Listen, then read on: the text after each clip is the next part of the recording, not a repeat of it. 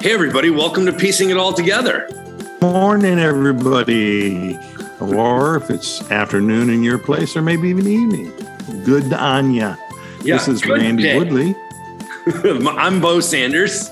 I didn't mean to step on your toes there. Good day. There covers it all. Yeah. No. That's part of the Western project, right? Is to universalize everything. So good day. Good day. One of my favorite passages in The Hobbit by J.R.R. Tolkien is when Bilbo says good day and Gandalf is like, what does that even mean? And he gives him the runaround on it. Right. Well, in our Cherokee language, we didn't originally have a hello, goodbye, right? Like that came later after the white people. And so I asked a Cherokee elder one time, I said, hey, is it true that we didn't have hello and goodbye in our language? And he said, yeah. He said, they don't make sense. And I said, what do you mean? He said, well, think about it. When you see someone, they see you. So why do you have to announce you're there? And secondly, when you leave, they know you're not there anymore. So it's like, why do you have to tell them, So he said, it doesn't make sense. Oh no. That's actually really funny. Yeah. So, I have a couple people in my life who will just leave without saying goodbye, and it drives me nuts. I do that sometimes at conferences because I don't like goodbyes so much, and I don't want to have to hug every single person I've talked to and go through all that. Oh boy, that definitely is a cultural thing. I think what you're talking about, but also a personality thing. And I'm an introvert, so. Oh, actually, I didn't know that. That's because I have to perform as an extrovert. But believe me, I'm much more comfortable with one person or several people than big groups or, putting myself out there. I never want to be the first one to walk through a door at a party or something like that. Yeah, Myers-Briggs says I'm an introvert who uses extrovert skills. That is interesting. I am an extreme extrovert, but I do feel that COVID has changed me. I can feel it. I am not nearly as extroverted as I used to be. Really? Yeah. Well, I'm so glad you are, because we would probably sit here with nothing to say if you weren't an extrovert. Oh, well, that's kind of you to say. Hey, being an introvert, is that how you are so prolific? I mean, Randy, you are writing up a storm and it's getting good publicity. Let's talk about some of the things you've been doing lately and some of the things you got coming up. It's been, a pretty busy time during COVID. There's been a lot of sort of personal hardships we've had to work through, but in terms of writing, I was able to get a lot of writing done early on. Yeah. And so I've got a couple academic articles that are coming out. I've got 3 books, I think, that'll be, 2 for sure will be published in 2022, and the third will likely be published late 2022. So, yeah, I've got an academic article just came out in a book called Majority World Theologies on the Trinity, which we'll be doing a Facebook Live on that with a friend from Baylor. And then I did an academic article in a book that's honoring Beli Matti Carcanian. That's called Jesus the Eagle. I think you'll really enjoy that from an academic stance. I've done a couple of magazine articles, Sojourners and others, White Supremacy and Climate Change. Got this book I'm really proud of that's coming out January 4th called Becoming Rooted, 100 Days Reconnecting with Sacred Earth. Yeah. And that's a 100-day journey I'm asking people to go on with me to basically rekindle their relationship with the earth, to rekindle their own indigeneity, to find a different worldview in the way of looking at the future for our grandchildren and great-grandchildren and so on. And we're actually going to do that 100 days together on Facebook, on my Facebook page, Randy Woodley author speaker page. And I'll be coming on Facebook Live on that every so often and interacting with people. And so that's kind of going to be a really fun one. That gets released January 4th, but it can be pre-ordered now.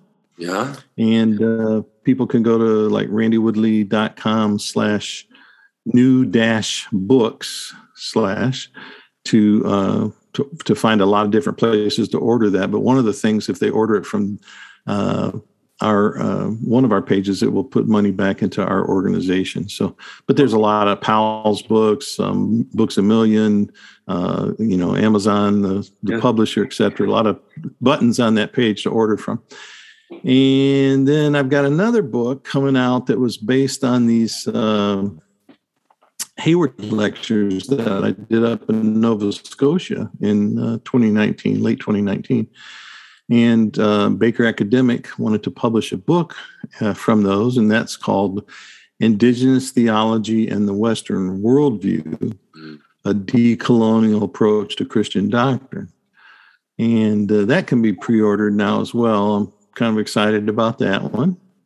And then I have a book with Whiffenstock that should be out hopefully late fall, maybe early before Christmas, called Mission. My sort of big critique on the whole missiology mission enterprise.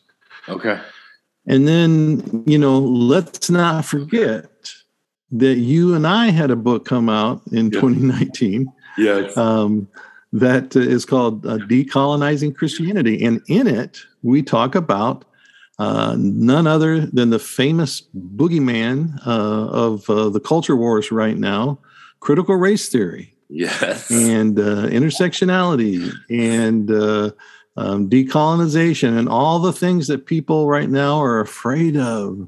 We came out talking about those, and we have a number of of our shows that we did this talked about that too in the past. But I need to plug the book that we did together. It's a nice conversation between us, and I love that book. I think it's a great book, and hopefully people add that to their bookshelf too. I am amazed. That book came out. We didn't get really a chance to do a book launch and a lot of promotion just because of COVID issues, but it is so timely, and it is amazing how often something comes up in the news where I'm like, we talk about that in our book.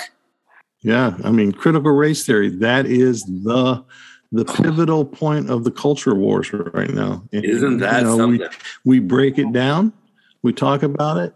We help people. You give some great analogies as to how to understand this whole process and what's going on. So yeah, that we need to get people, out reading that book as well.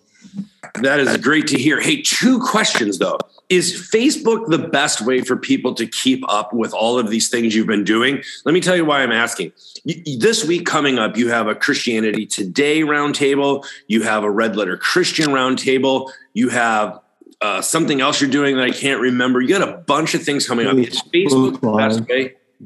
Either my personal Facebook page, which is Randy Woodley 7, but even better yet would be the Randy Woodley author/speaker page, because that's where I'm just dealing with my speaking engagements and my writing projects on there. Okay. And all the announcements of, when I'm going to be, or I'm also posting podcasts I've been on like a dozen podcasts in the last month. And the ones that I think are really worth listening to, I post on that page as well.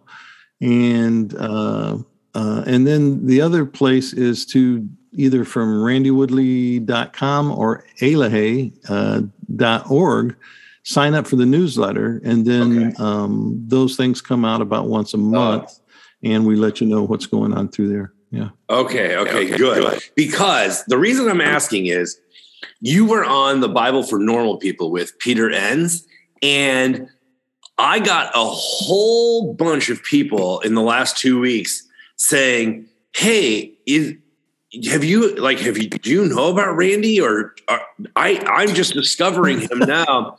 How can I hear more?" And are you kidding me? What are you talking about? So anyway, that helped. I don't know different audiences, I guess, if you look at the Venn diagram, but there are a lot of people who listen to that podcast who are just now becoming aware of your work. And I'm very excited about that. Yeah, I'm starting to get a lot more emails. Good. And I got to tell you, I'm not, it is not my goal to have notoriety or fame. Mm-hmm. I'm not interested in that. I just, I think there's probably a lot of sort of psychological things and hangups behind that. But, like Richard Twist, my buddy Richard, was made for that, right? He was an extrovert. He loved it. He was great with crowds, all that kind of stuff. Me, I'm kind of waiting for the day when we can build our building here at Elohei, and then we can have cohorts and small groups that come and basically I can set with a group of a dozen people or so and then share right around a fire. That's kind of my gig. That's what I like to do. So fame, notoriety, no. But I do want to influence the world, and I want to influence people's thinking. So, I do want them to read my books and my articles and journals and all those kinds of things. So, yeah. So I'm a reluctant. I was a reluctant academic. Yeah. And I'm a reluctant speaker, I guess you'd say. Yeah. Continuing there, we're excited that we're going to have our friend Lisa Sharon Harper on in January. We don't do a lot of interviews, but she reached out to us, so we're excited to have a day with her. And we're going to be recording a podcast in late December to get everybody up to speed on the release of your book, Becoming Rooted, ahead of the January 4th, I believe, release of that, so that they can participate with you in these 100 days. Yeah. And we'll be talking about with Lisa. Lisa's an old friend. We've been friends since, I think, maybe 2001 or 2 or something like that. And just love how she has really, she's an extrovert also. And so I love the fact that she's getting the notoriety she deserves and put in the footwork, if you will, in justice movements and things like this. And so, it's nice to see finally some people of color sort of coming up and getting the recognition that they deserve. And her new book is called Fortune. And I forget the exact subtitle, but something like How Race Broke My Family and America, and how we can heal from it, or something. I'm forgetting. But I've actually read the book. It's an incredible book, and I think it's going to be one of these that all of a sudden hits the New York Times bestseller list. Oh, really? And so I'm really excited about talking to her about the book. It's sort of a struggle as a African American woman, but also a very personal struggle with her own family and lineage. So. Okay. She is a rare combination. She's a gifted speaker, an electric speaker, but an amazing author and an activist. She is a rare combination. I just respect her so much. We have put out in the past week 3 different podcasts. There were 2 that were sort of lost in the interwebs, and we got them. And so we put them out. One's on patriotism, and one is on education and the controversy in critical race theory. And then the most recent episode was about intersectionality. So we wanted to ask our listeners, what's the next thing you want us to talk about? Today, we're going to be talking about the myth of redemptive violence. But what do you want us to talk about next? We have a whole bunch of options, and we just are interested. So you can email us, connect@piecingitalltogether.com. You can comment on the Facebook page. If you're a Patreon, you can send us messages through Patreon. And we do want to thank you, Patreon supporters, for your ongoing financial support for this. We're very grateful. And if you'd like to become a Patreon supporter, you can find us at Patreon.com/piecing it all together. So these lost files, is that like finding, the Beatles' lost tracks or something like that? Very similar. Publishing them again? Very similar. That new, by the way, I know you're a music fan. That new special that's coming out, I think it's on Disney or Apple Plus. I don't remember which one it is. They found lost footage, never before seen footage, and they restored it about the Beatles recording. I think it's Abbey Road, and people are just raving about it. So I'm professor of faith and culture, so I'm supposed to be up on culture, and I didn't even know about this. And I feel embarrassed. No. Oh boy. Well, that was a great catch up on podcasts and books and upcoming roundtables and Facebook Live events. So yeah, make sure to check those out and tie in, especially if you're a new listener and you're just sort of becoming aware of Randy's work, and you can tie in all of those places. Pick up our book. I'll link to it in the show notes and join the conversation with us. Randy, can we talk about the myth of redemptive violence? Yesterday was Veterans Day. Are you sure you want to go there? Oh, so this is part of why I want to go there. Let me tell you why this has been on my mind so much lately. A couple weeks ago, a really tragic thing happened in the news. Alec Baldwin was filming a new show.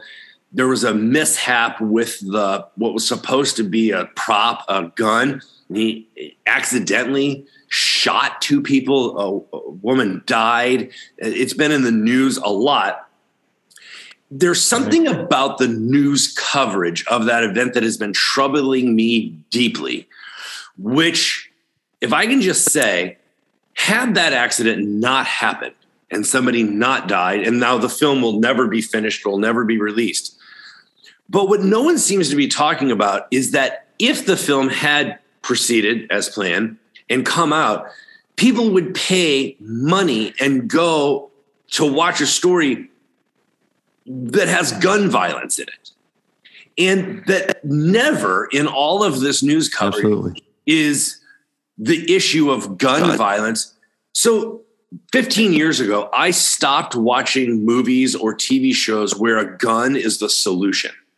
If a gun is the major way that the plot advances, I'm not interested in guns as a solution.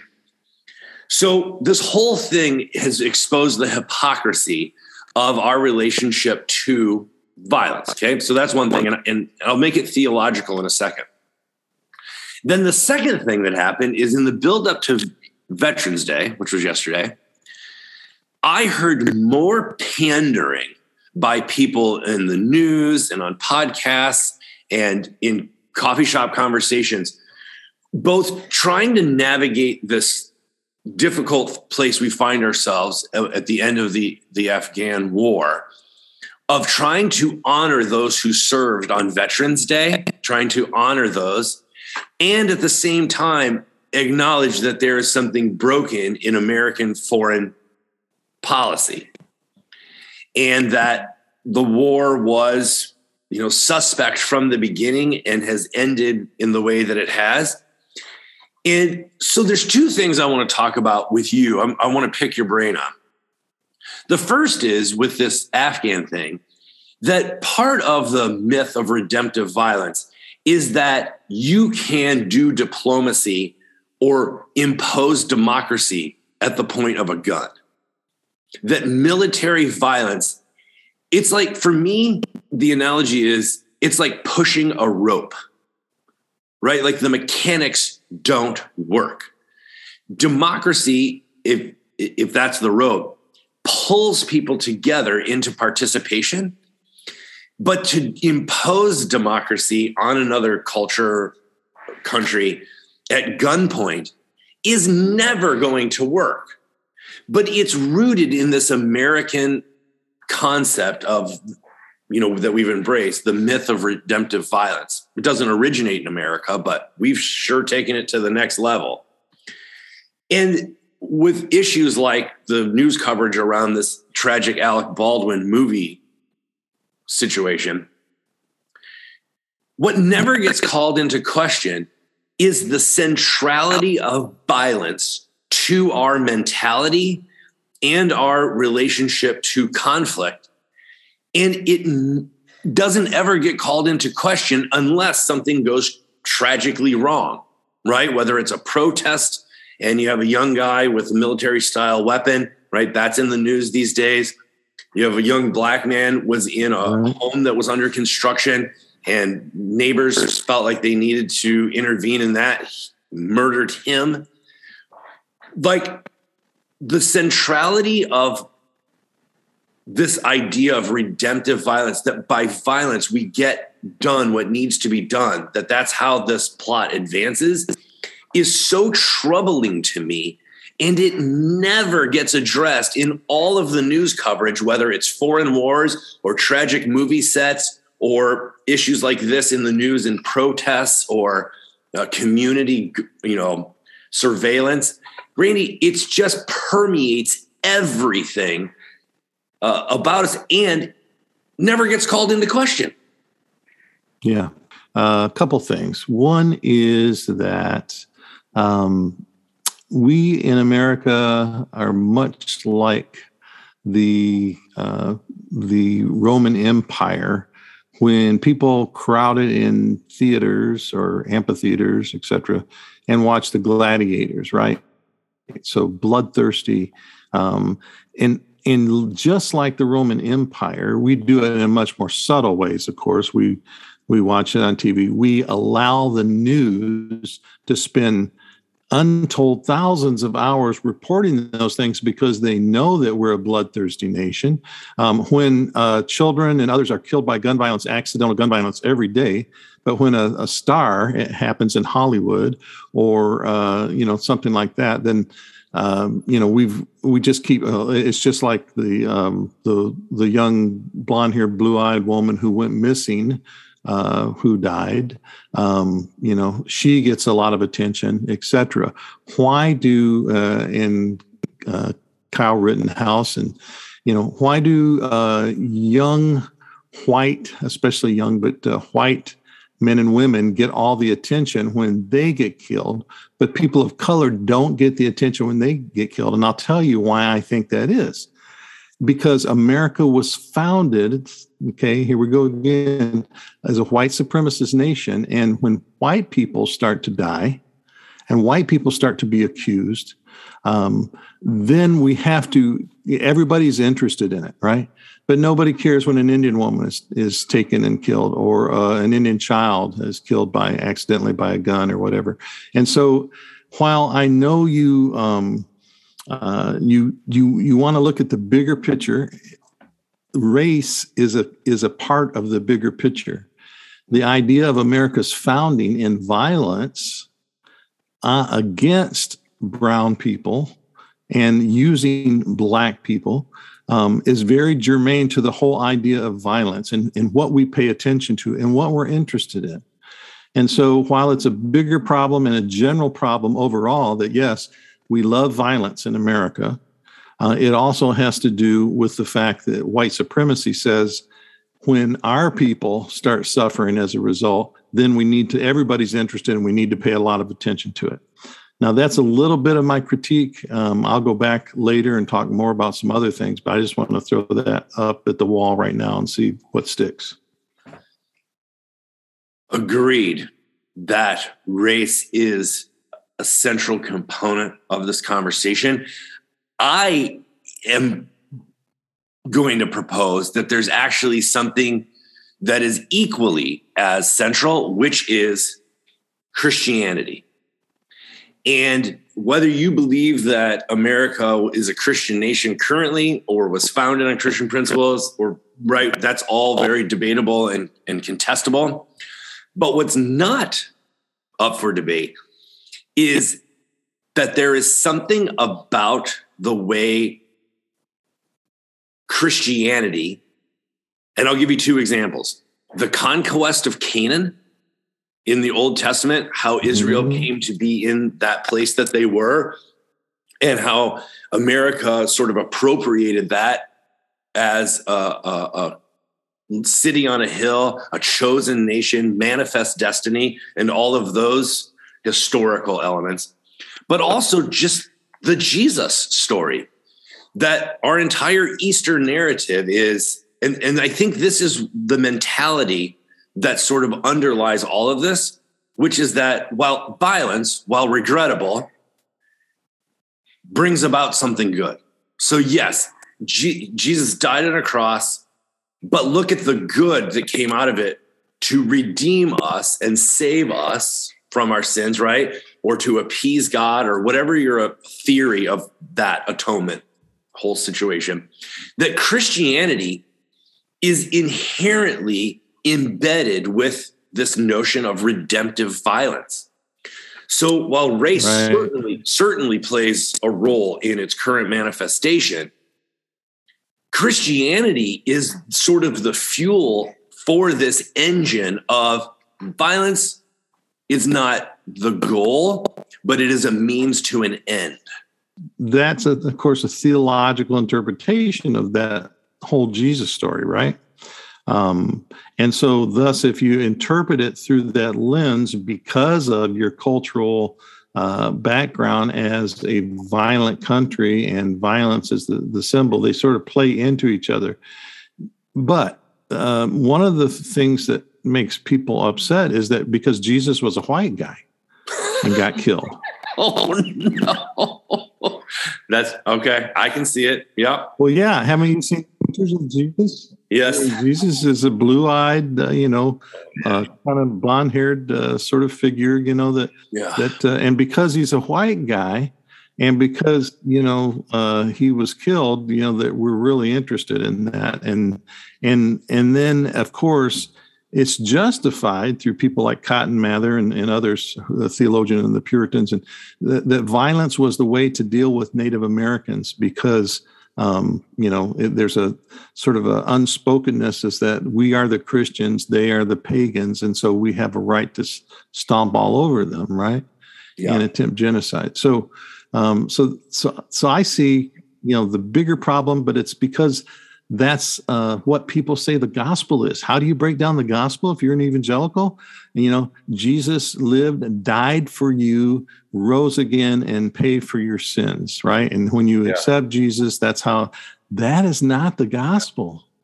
That is not the gospel. That's the very end of a gospel story. But it doesn't mean that everything led up to that point. What that does is ignores the story of the incarnation, the stories of what Jesus did and said while he was alive, and so what this very narrow evangelical fundamentalist interpretation of Jesus' death is the focus of all of the theology. Yeah, just about all of the theology for fundamentalists, evangelical, and some other Christians. It's not about that, folks. That's not what the gospel is.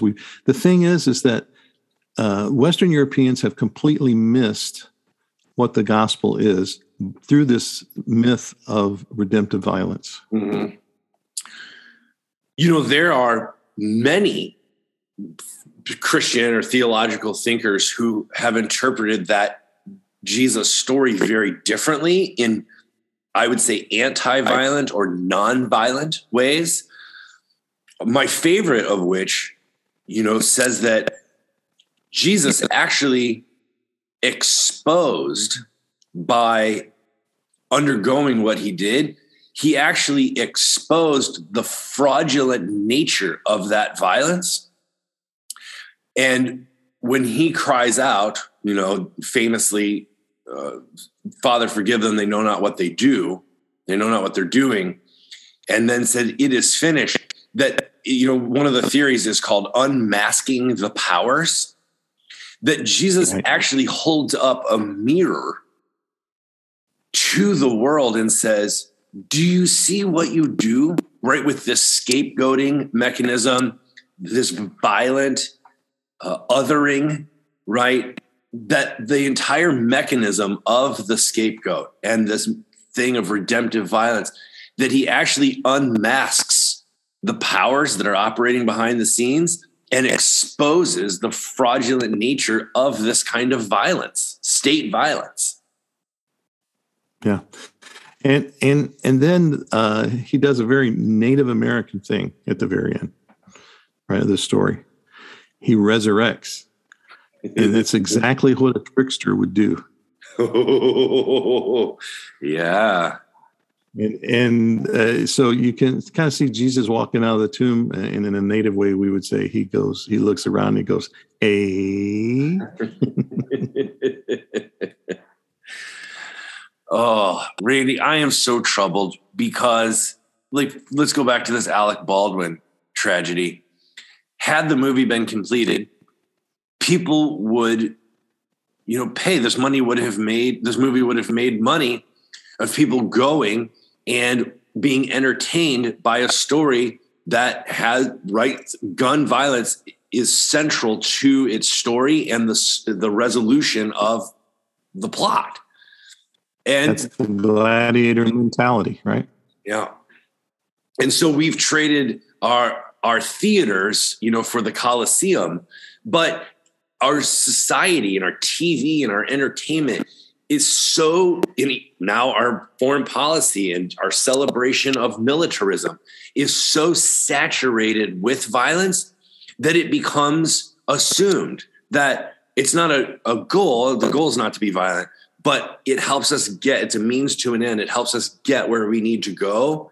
And this celebration of, redemptive violence, it creeps into every aspect of American civilization. I'm very aware of this, by the way, as a dual citizen with Canada, that, Canadians and people in many other countries have a very different relationship to their view of violence. That right. Nobody has to die for there to be peace. Exactly. You don't have to die in order to have peace. I mean, this is like the old joke about the Romans is that, the people that they conquered, the saying was Rome makes a desert and calls it peace, right? That's the Pax Romana, the peace of Rome. Mm-hmm. And for those of us who are religious at some level, that's the entire thing of the shalom, right? Is a peace that doesn't require violence. This is the peace of God, right? And we're coming up on Christmas and we're going to sing songs about the Prince of Peace, right? It's unbelievable to me how central this myth of redemptive violence is to the American mentality. And yet most people don't even know it's a thing. Like it's not even a concept or a phrase or an idea that you will ever hear, let alone see critiqued. It's like this low level operation that constantly is below the surface, but never gets exposed. Right. And I talk about a little bit about this in, I think it's Shalom in the Community of Creation. And I had a list there of all the wars that we've been in as a nation. And there's only just like two actually brief periods where we haven't been involved in some kind of war or conflict. One of them, I think, is maybe like 8 years. Another one is 2 years. Otherwise, since its founding, this nation has been at war or in conflict in some way, shape, or form with foreign entities ever since. And that should tell you something right there. It's like, we think people have to die. In other words, someone else has to die, or we have to sacrifice our own people for there to be freedom. And this idea of freedom is where, we get mixed up, because there's a lot of countries who don't have to send their young men and women over to die in order to have freedom. They have diplomatic channels. They have other ways.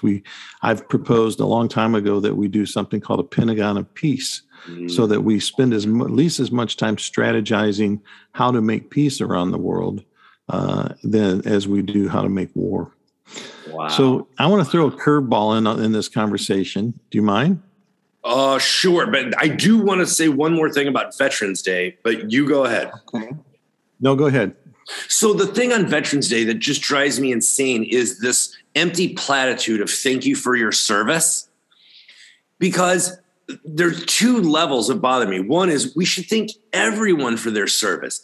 We should thank our teachers, our nurses, right? Our stay-at-home moms. Thank everyone for their service, because we would not be the society that we are without everyone's service to the greater good. So that bothers me at one level. But the other thing that bothers me is that there's this idea, and I hear this from my conservative friends all the time, that if it weren't for the military, we would not be free. And that's just simply not true. There are all sorts of free peoples and free countries that don't have a steady diet of the militarism that we do. They're not the same. One does not directly, it's not a 1-for-1 ratio. And it just is unbelievable how that comes to the surface on days like Veterans Day, where we throw out these empty platitudes of thank you for your service. And it's just, it is so embarrassing how people just repeat and regurgitate thoughtlessly this line that we've been fed, that under the simplest, review or critique is exposed as being fraudulent. Yeah. And guess who votes every time it comes up to increase the military budget? Republicans and Democrats, right? It's almost without thinking. Let's continue to increase the military budget, although we have, in the words of Bernie Sanders, I think, a heinous amount of money that we spend in the military to build our military up. And it's this whole idea of the myth of redemptive violence, and that we have to continue to sort of be the watchdogs of the world and have our hand in everything. And the truth is that much of it goes to protect oil and goes to protect other countries who have things we want and things like this. But, which when you think about it, that is a vile reason to send someone over to die. Yeah. And so, but I want to throw a curveball. Okay. You ready? Yeah. All right. I've been watching a show that I'm a late on the uptake on this one, but everybody else has talked about. But we've been watching Ted Lasso. Yes. Okay. And one of the things that strikes me watching Ted Lasso, I think we're on the final episode of the last season right now that's come out. It is, you mentioned the book Unmasking the Powers by a theologian named Walter Wink. Walter Wink wrote another book called Jesus' Third Way, and where he talks about how Jesus responds not in this binary, like it's either this or that, which is a very typical Western thing to do, but he always responds to these dilemmas either with ask a question in a third way, or he responds in a third way, a way that is different that you hadn't thought of. And the one thing about Ted Lasso that I noticed is that he always finds a different way than you think to respond. Oh. Now, I'm not saying, like, is Ted Lasso Jesus or any kind of thing like that, right. But it reminds me, whoever's writing that reminds me of the fact that this is not a typical Western thinker. And he's so unique, such a unique character that they've built, because he doesn't give you what you expect. He gives you something different. And it's usually always positive, right? So anyway, I've been enjoying that. And guess what? No one's been killed on that television show. Yes. Interesting. I really like that. The creative, the need for creative solutions. Right. Yeah. This is why we need our artists and our writers and people who are think a little differently. We need those people. They're so valuable. Right. Yeah. Our poets tell us so much, and our singer songwriters, there's a beauty in what they do that we really need to elevate over just muscle and gunpowder. Yeah, and I want to quote a poem that I wrote. Okay. The poem is, I think it's in my Shalom book, or if not the earlier book, but it's called "The Haunting" is the name of the poem. But there's a line in it that sort of capsulizes the bottom line to this whole conversation, if you will. And it says, "Love takes flight when control makes her nest. Love takes flight when control makes her nest. They can't coexist.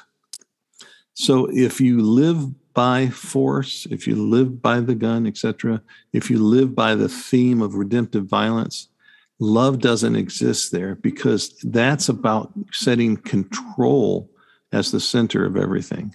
And love can't exist where control exists. Wow. That's a beautiful note to end on. Listener, if you have thoughts on this, if anything has inspired you or agitated you, let us know. Join the conversation.